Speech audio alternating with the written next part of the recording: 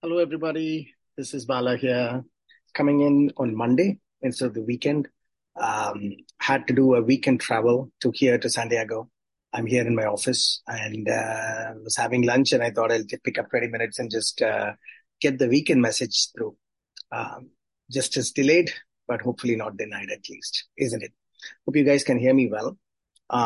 Just wanted to, as always, start off by recognizing where we are in the journey right now. We are starting the third MISO first week, which is, I mean, I thought we just started the season and we're already here.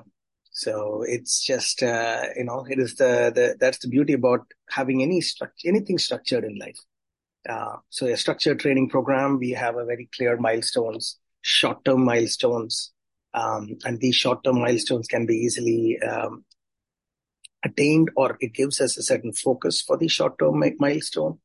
And as a result, before we realize, these short-term milestones keeps adding up and your training keeps adding up.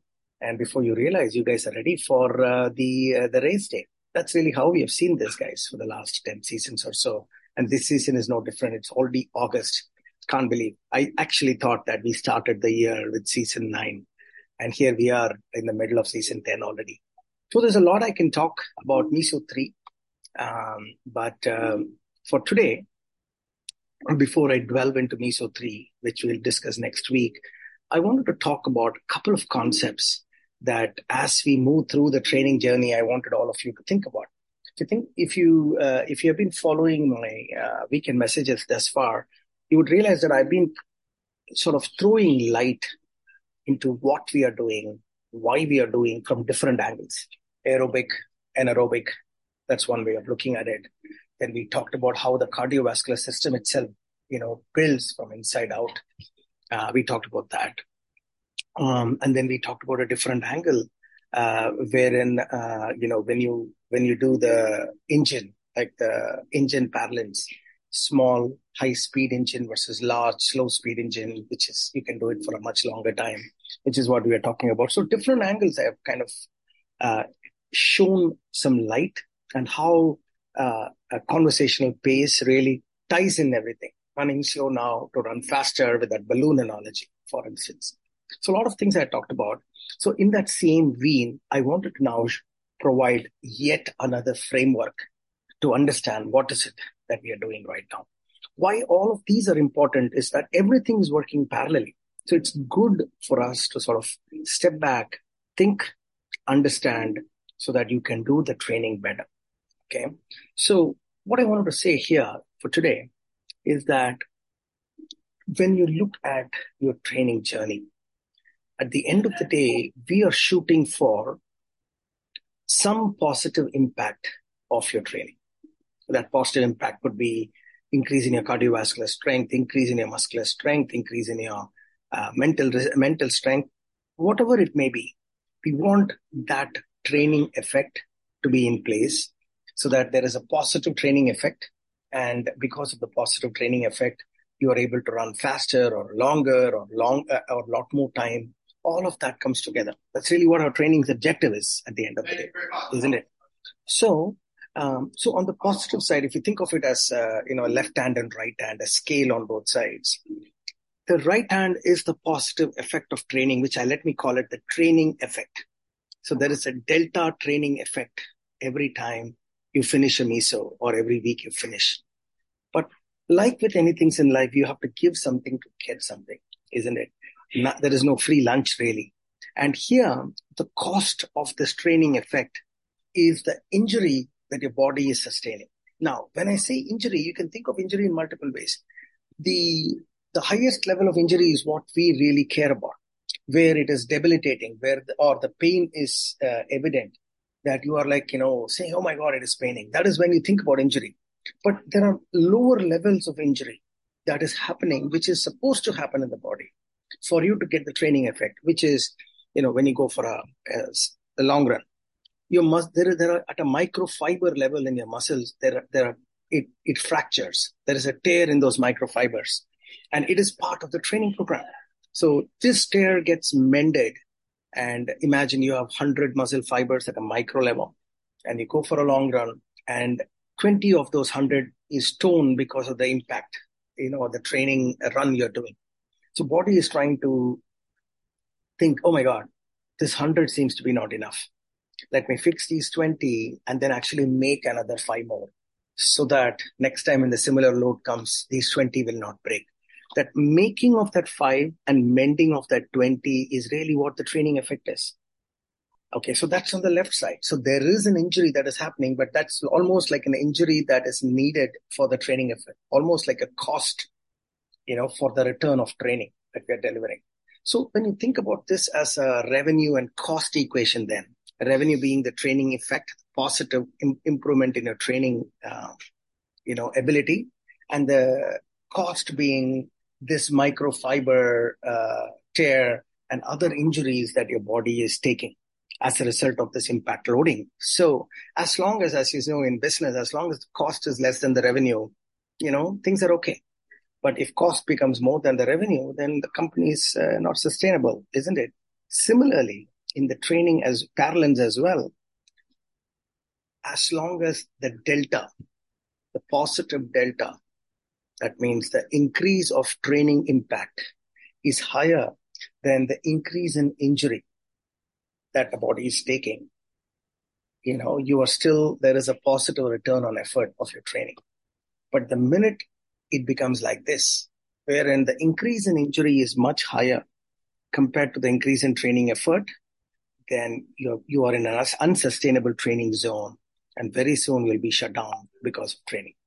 So this seems like a very easy framework, but there are profound implications on understanding this. The profound implication are essentially coming down to 2 things. One, if you do not provide sufficient rest for the body to take care of those so-called lower level injuries that I was telling you about, those muscle fiber tears and other injuries that we are talking about, if you don't give the body adequate time to sort of rectify it, then there is an accumulation of this injury that is happening in the body. So that delta is slowly increasing if you don't give them sufficient time. So as the time increases, as the delta increases, there will be a point where the Uber equation I was telling you about, that increase in delta of injury gets higher than the increase in delta of the training effort. And then it becomes a negative return of your training and you will get injured and you'll be shut down. So that's the first thing, which is give rest between runs. Okay. When you do not give rest, if you don't sleep properly, you don't drink water, have that protein shake. If you are able to take the protein shake, they say that within an hour of running, if you take protein shake, it helps the body to quickly make those, mend those torn muscle fibers. So that's a great thing. So you should do that. So those are all the things that you think about. How do I ensure that the delta of injury that is going up is not very high? The second thing you need to think about is that the longer a run, more time you need for you to recover. So typically long runs are the weekend runs, right? So when you do these weekend runs, that's why I give the weekend runs on a Saturday. And then Sunday is supposed to be an off day. And then you have Monday, you have other strength training. And then Tuesday is your first run.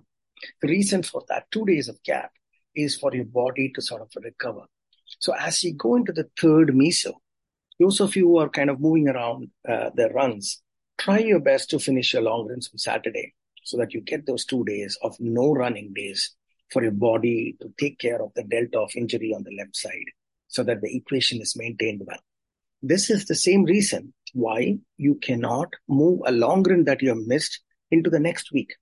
It's not like a current account or something where, okay, I missed it this week, but next week I'll do 2 long runs and sort of balance the equation. No, that doesn't work like that. When you do 2 long runs in a week, same thing happens, what I just told you, injury happens. And as a result, you don't give time for the injury to be rectified by the body. And then rest is history, as they say. So that is my first sort of thought process for today, which is always think about the return, which is the training effort, which is like the revenue, and the training impact to your body, which is positive, that you need more of it. And the cost of it is the injury that your body undertakes because of this constant impact motion of running. And you managing these two lend itself to long-term sustainable training rhythm. Those of you who have done 4, 5, 6 seasons, they would know what I'm talking about. I've been under constant training for almost 15 plus years now. And I know this. I know this inherently that I am not training for this run. I'm training so that my series of runs for the next many years are okay. The minute you get into that zone, you think about every run differently. Okay, so that's item 1 today. Item 2 today is I want to introduce to you the concept of FIT, F-I-T framework. It's a beautiful framework, simple and easy for you to kind of remember, and as a result, give more, should I say, respect to the training schedule and the training framework. F in FIT stands for frequency. I in FIT stands for intensity. And T in FIT stands for time between runs. Frequency, intensity, and time between runs are the 3 pillars on which the training platform, the training program is delivered. Frequency, number of runs you can do a week.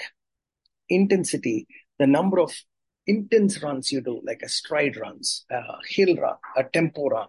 These are runs, higher end runs. Those of you who have never heard of this, you guys are doing it for the first time. Up to about 500 miles of total, we don't introduce any of these type of specialized, we call it the strength runs, into your program. So those of you who have not heard about it, don't worry, you're starting for the first time, so you don't have those runs. But if you come back again, and as you run more and more, you'll be introduced to these type of runs, where it is called the intensity runs, where you're allowed to run, or you're asked to run in an anaerobic zone. The heart rate is not base phase on the other end of the spectrum. So that's intensity.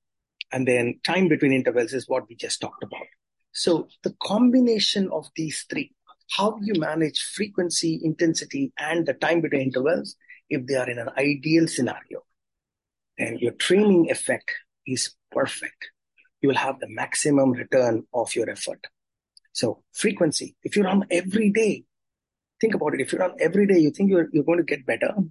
You might think so, but you're not. As I just told you about the previous equation, if you run every day, you're not allowing your body to recover. I'm talking about regular amateurs. Of course, if someone is running for 10, 12, 15 years, he can run every day. He can do whatever he wants. We're talking about, like first-time runners and early stage runners, like most of us, like amateurs. So yes, so too much of frequency is bad. Too low frequency is also bad because the body is not getting enough training effect.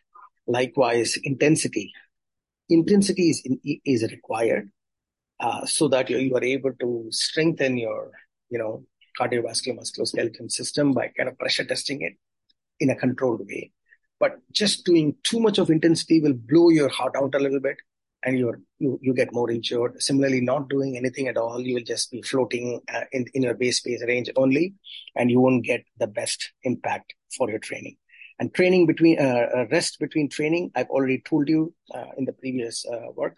So this FIT, understanding the FIT, where the rubber hits the road for you guys, is every run in your training schedule matters.